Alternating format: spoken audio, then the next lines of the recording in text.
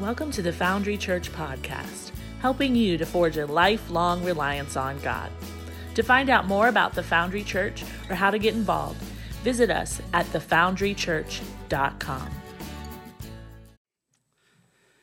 Now, each week, I usually begin my sermon kind of with a funny story or some kind of funny illustration that hopefully makes some of you laugh or chuckle. I know Christina's going to laugh or chuckle because that's just what she does. She loves a bad joke. But each week, I try to start with a smile, and then I dive into the text that God has for us that particular week.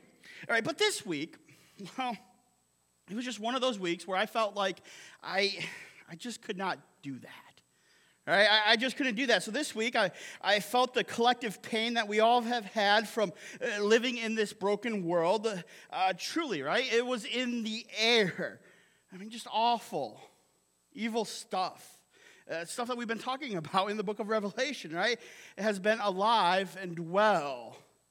Right? The unseen world around us is becoming very visible. Parents hugging their kids tighter, kids asking questions that we adults just don't have the answers to. 22 families had their lives completely changed in an instant, and we as a country have been brokenhearted yet again. And all that happened as the city of Buffalo was still having funerals from a hate-filled shooting. And in California, there's a congregation of Taiwanese Christians still healing from their attack. And it seems like week after week after week, our collective posture, our collective stance has pulled our shoulders further and further down. And our faces no longer look up for joy. And that's just the stuff that's going around in our world. Let alone the struggles of hurting relationships, the struggles of diagnoses, and the struggles of just everyday life. Right? When something breaks my heart or when I get a little upset, I get antsy. I have to move. I have to do something. And I don't necessarily cry. And my hands, they ball up. And I kind of make fists. And a rage, it starts to boil up inside of me.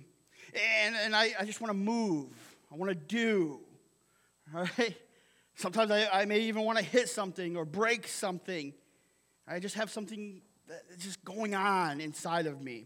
And so I'm standing here and I'm thinking, I'm even yelling at God the last couple of weeks. I just can't stand up here on a Sunday morning in front of my brothers and sisters of this congregation, the people that you've called me to pastor, and not say anything.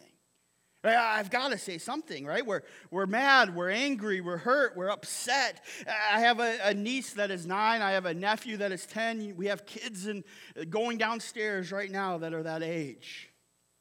Right? That could have been our family there in Texas. It could have been our family and friends in Buffalo simply shopping, or in that church in California gathering to worship or stepping up to the table for a meal. Right? We just can't do nothing. Right, and that's when Christina, my wife, looked at me with her big eyes and she said, well, what should we do? Right? Well, her zeroing it in a little bit kind of reminded me of something, right? With that simple question, something came to mind. And it wasn't rage. It wasn't the anger that I normally feel. It wasn't a new brilliant law that we should vote on as a country. It wasn't a plan to take over the world and make everyone act like me, because according to Christina, and probably to all of you, that would just not be a valid option. Right? The first thought that came to mind when she said, what should we do? What should we say? It was the first piece of advice that my dad gave me when I was beginning my preaching ministry 11 years ago last month. And he said this: show them Jesus. All right, I mean, that's simply all that I need. That's my job description in 3 words. Show them Jesus.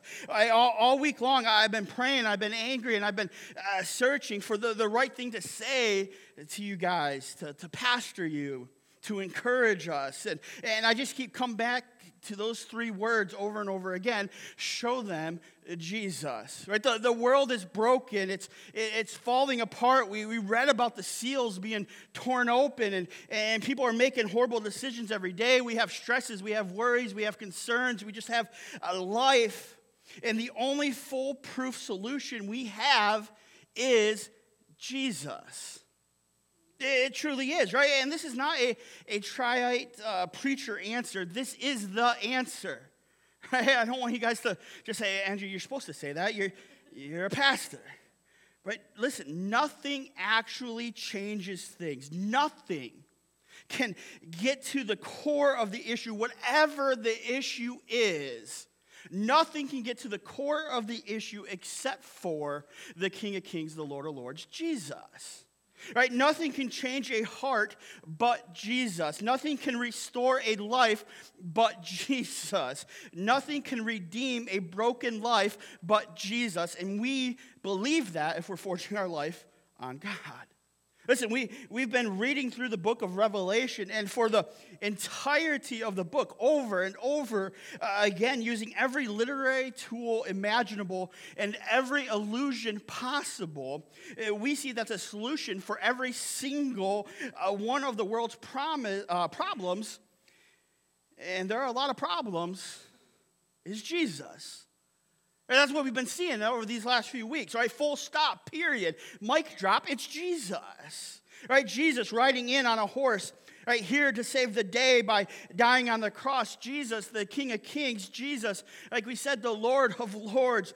Jesus, like we looked at in the very first week, the Lamb of God, the Lion of Judah.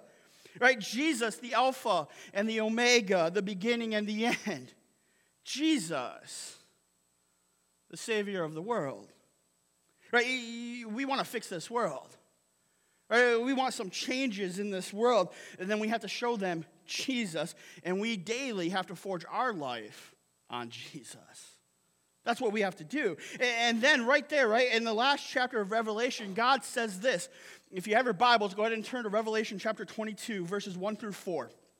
Right? This is only by his working. Right? I'm thinking these things, I'm processing these things, I'm dealing with these things, I'm wrestling with these things. And then I look at this week's scripture text, and it says this. Then the angel showed me a river with the water of life, clear as crystal, flowing from the throne of God and the Lamb. It was flowed down the center of the main street. On each side of the river grew a tree of life, bearing 12 crops of fruit, with fresh crop each month. The leaves were used for medicine and to heal the nations. No longer will there be a curse upon anything, for the throne of God and the Lamb of God will be there, and his servants will worship him, and they will see his face.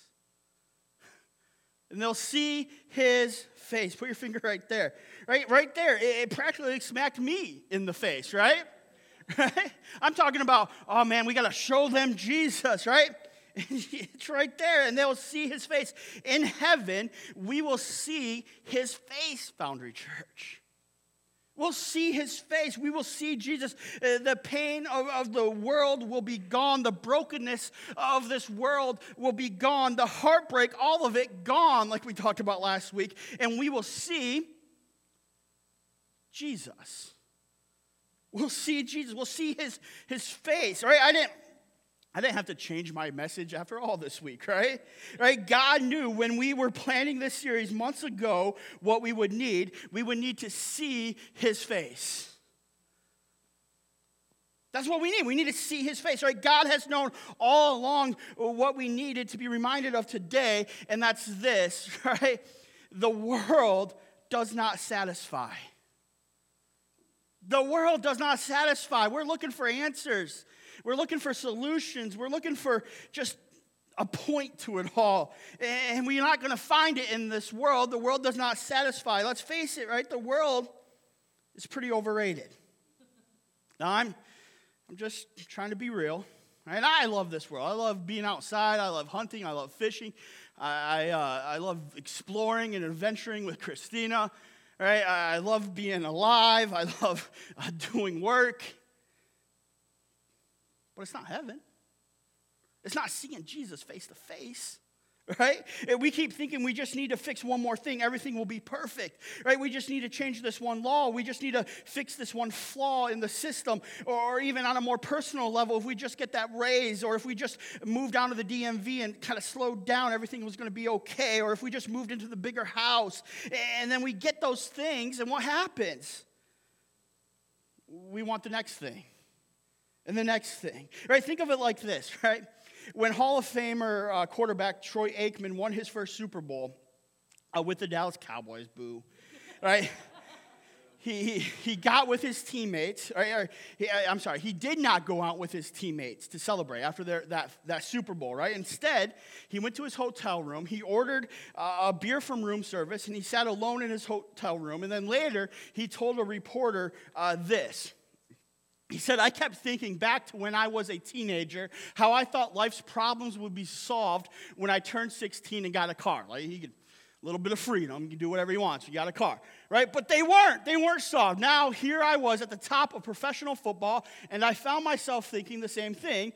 Is this all there is? Now what? Right, that's the same principle.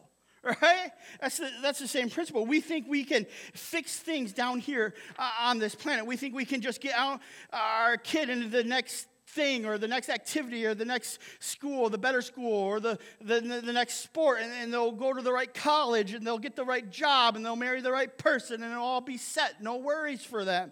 Right? We think if they can do that, if we vote in this person in office, that will simply fix everything that is wrong in this country just because that one person is in office, and we'll be on our way to prosperity.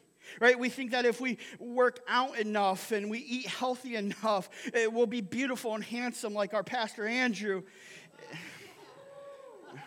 But if we eat and we finally do these things, we'll meet the person of our dreams, and we'll be able to start a family that we've been dreaming of, and we'll go on and on. Right? Alexander the Great illustrates the same thing. Right? Alexander the Great conquered the known world, and when he had found there was no more nations to conquer, he sat down and wept.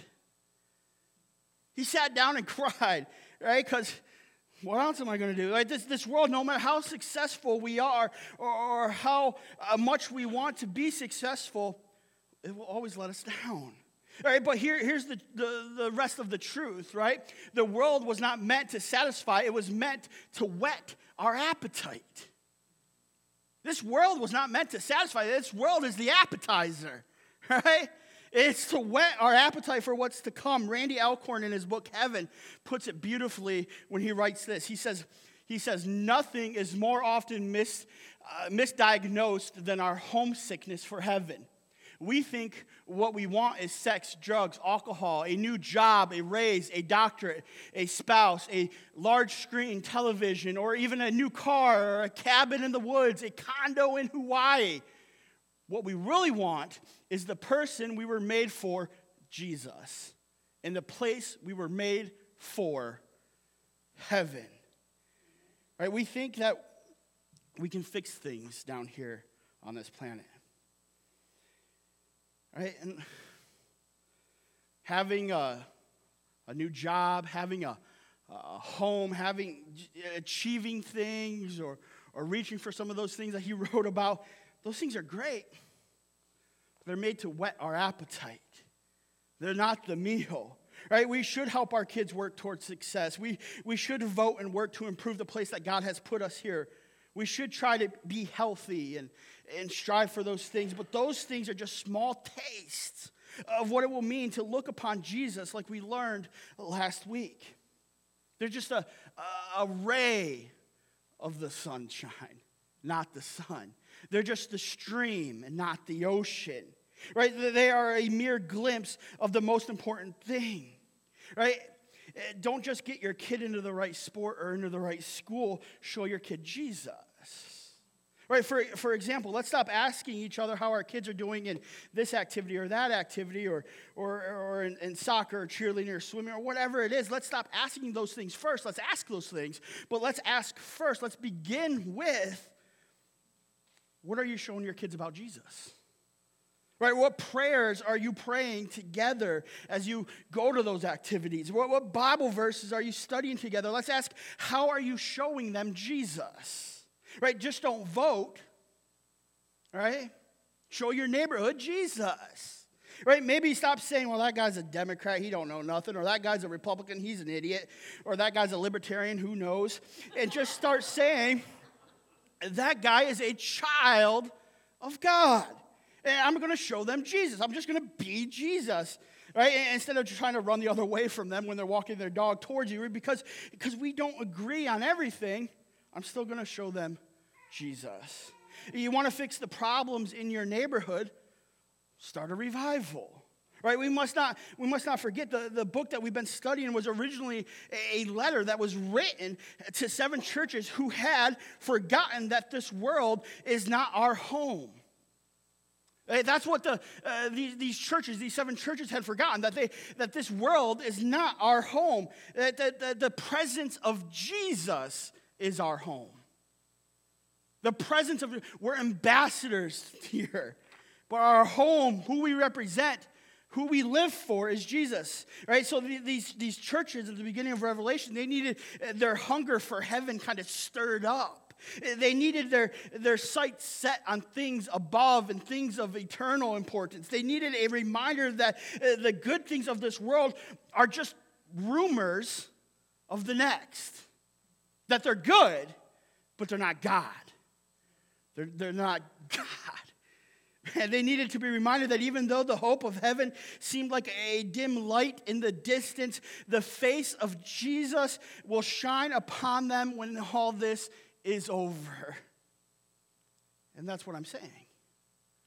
We need to be reminded of that too. Right? Not because we're one of those churches in Ephesus, right?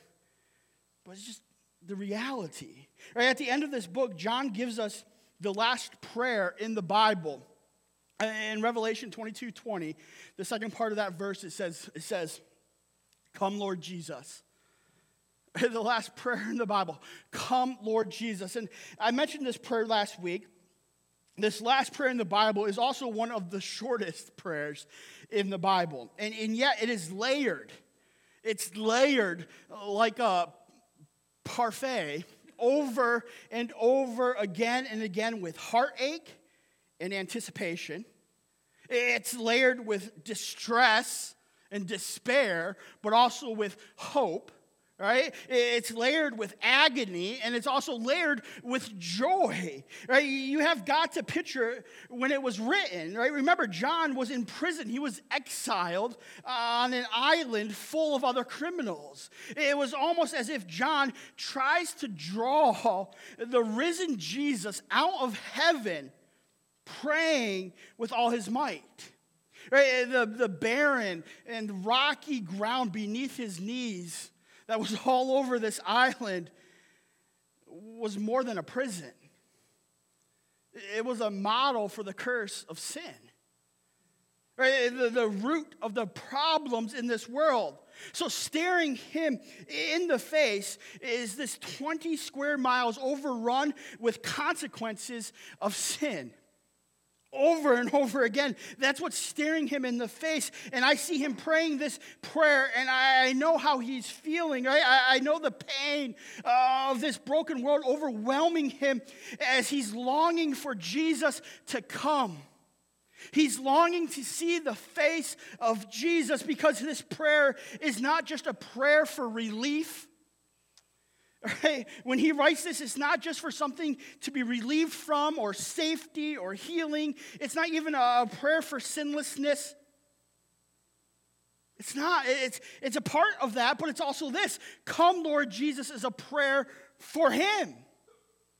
Not just for those other things, it's a prayer for him. You see, the heart of John's 3-word prayer is not for what Jesus does, what he can provide. It's for who he is.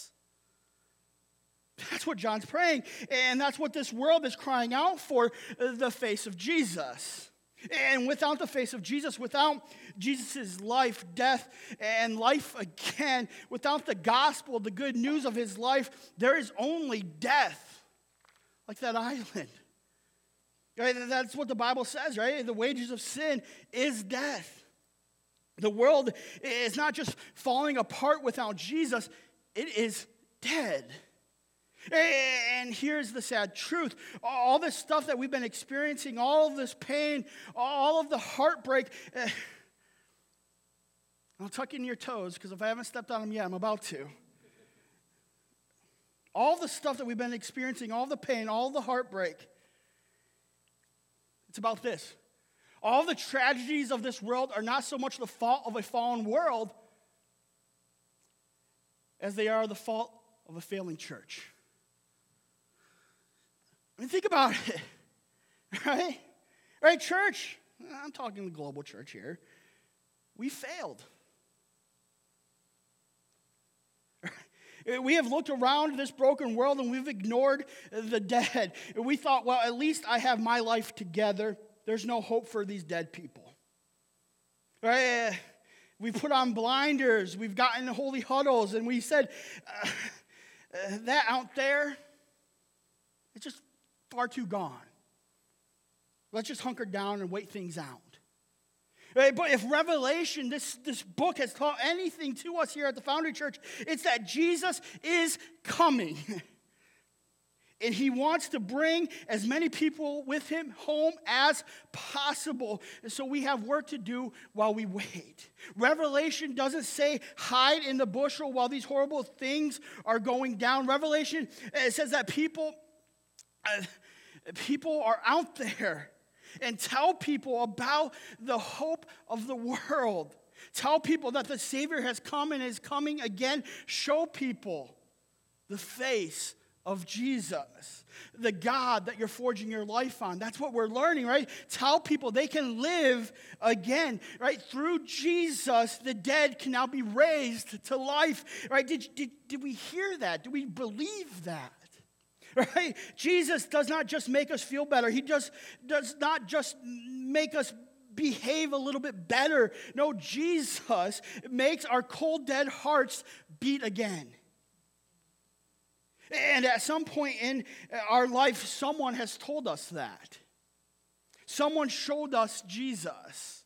At some point in our life, we got a glimpse of Jesus. We got a glimpse of heaven. And we said, you know what? I'm in. Sign me up. And now it's our turn to do the same, to show others. Now it's our turn to show people Jesus. Right, church, we were once dead. We were once dead. We've all sinned. We've all fallen short. We've all missed the mark. We were all spiritually dead. And now we are alive. And nothing can show people the face of Jesus better than a resurrected life. No one can show people Jesus better than you, your life, you. Nothing can change hearts like seeing the face of Jesus in a resurrected life, your life. Nothing can restore this world like seeing the face of Jesus in your resurrected life, Foundry Church. Nothing can bring us closer to heaven on this side of eternity than sharing the face of Jesus in our resurrected life. Nothing. Right, in the last chapter of Revelation, before John prays the prayer of Jesus to come, there's an invitation. Flip over to verse 17 of chapter 22. If you still have your Bibles open, it says this: the Spirit and the bride say, come. Let anyone who hears this say, come. Let anyone who is thirsty come. Let anyone who desires drink freely from the water of life. Notice who is the one making this invitation.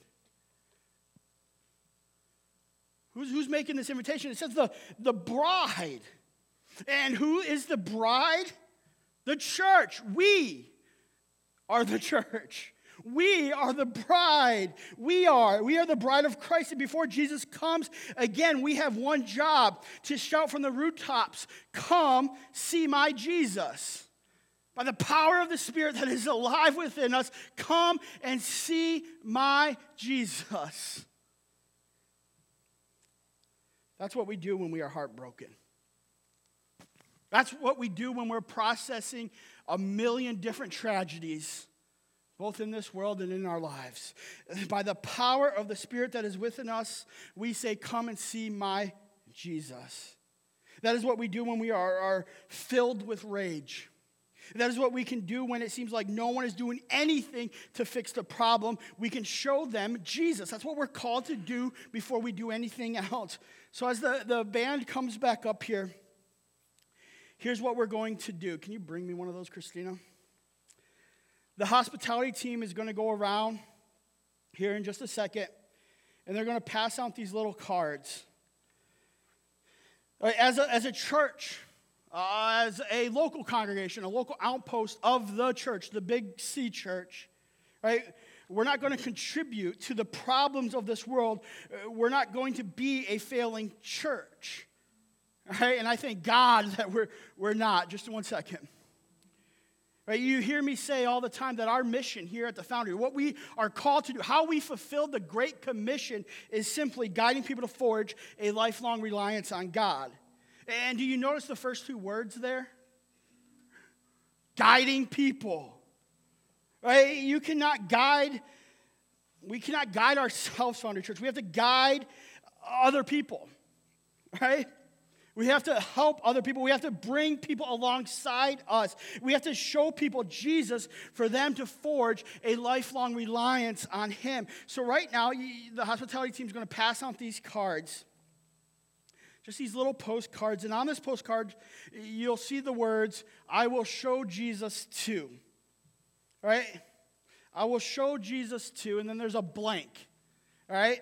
I want you to fill in that blank. There's pens there in your seats. Fill it in today before you leave. Because once you leave, it's going to go in the bottom of your car, right? But put a name on there. Then you're going to, maybe tuck it somewhere a little bit more important. All right? Fill that in with just one name, one family, whatever, one person. All right? Everybody gets their own. There's no couples here. All right? I saw that. All right? All right? Just one person, one name. Right? That is it, right? And we should definitely know somebody who does not know Jesus. All right?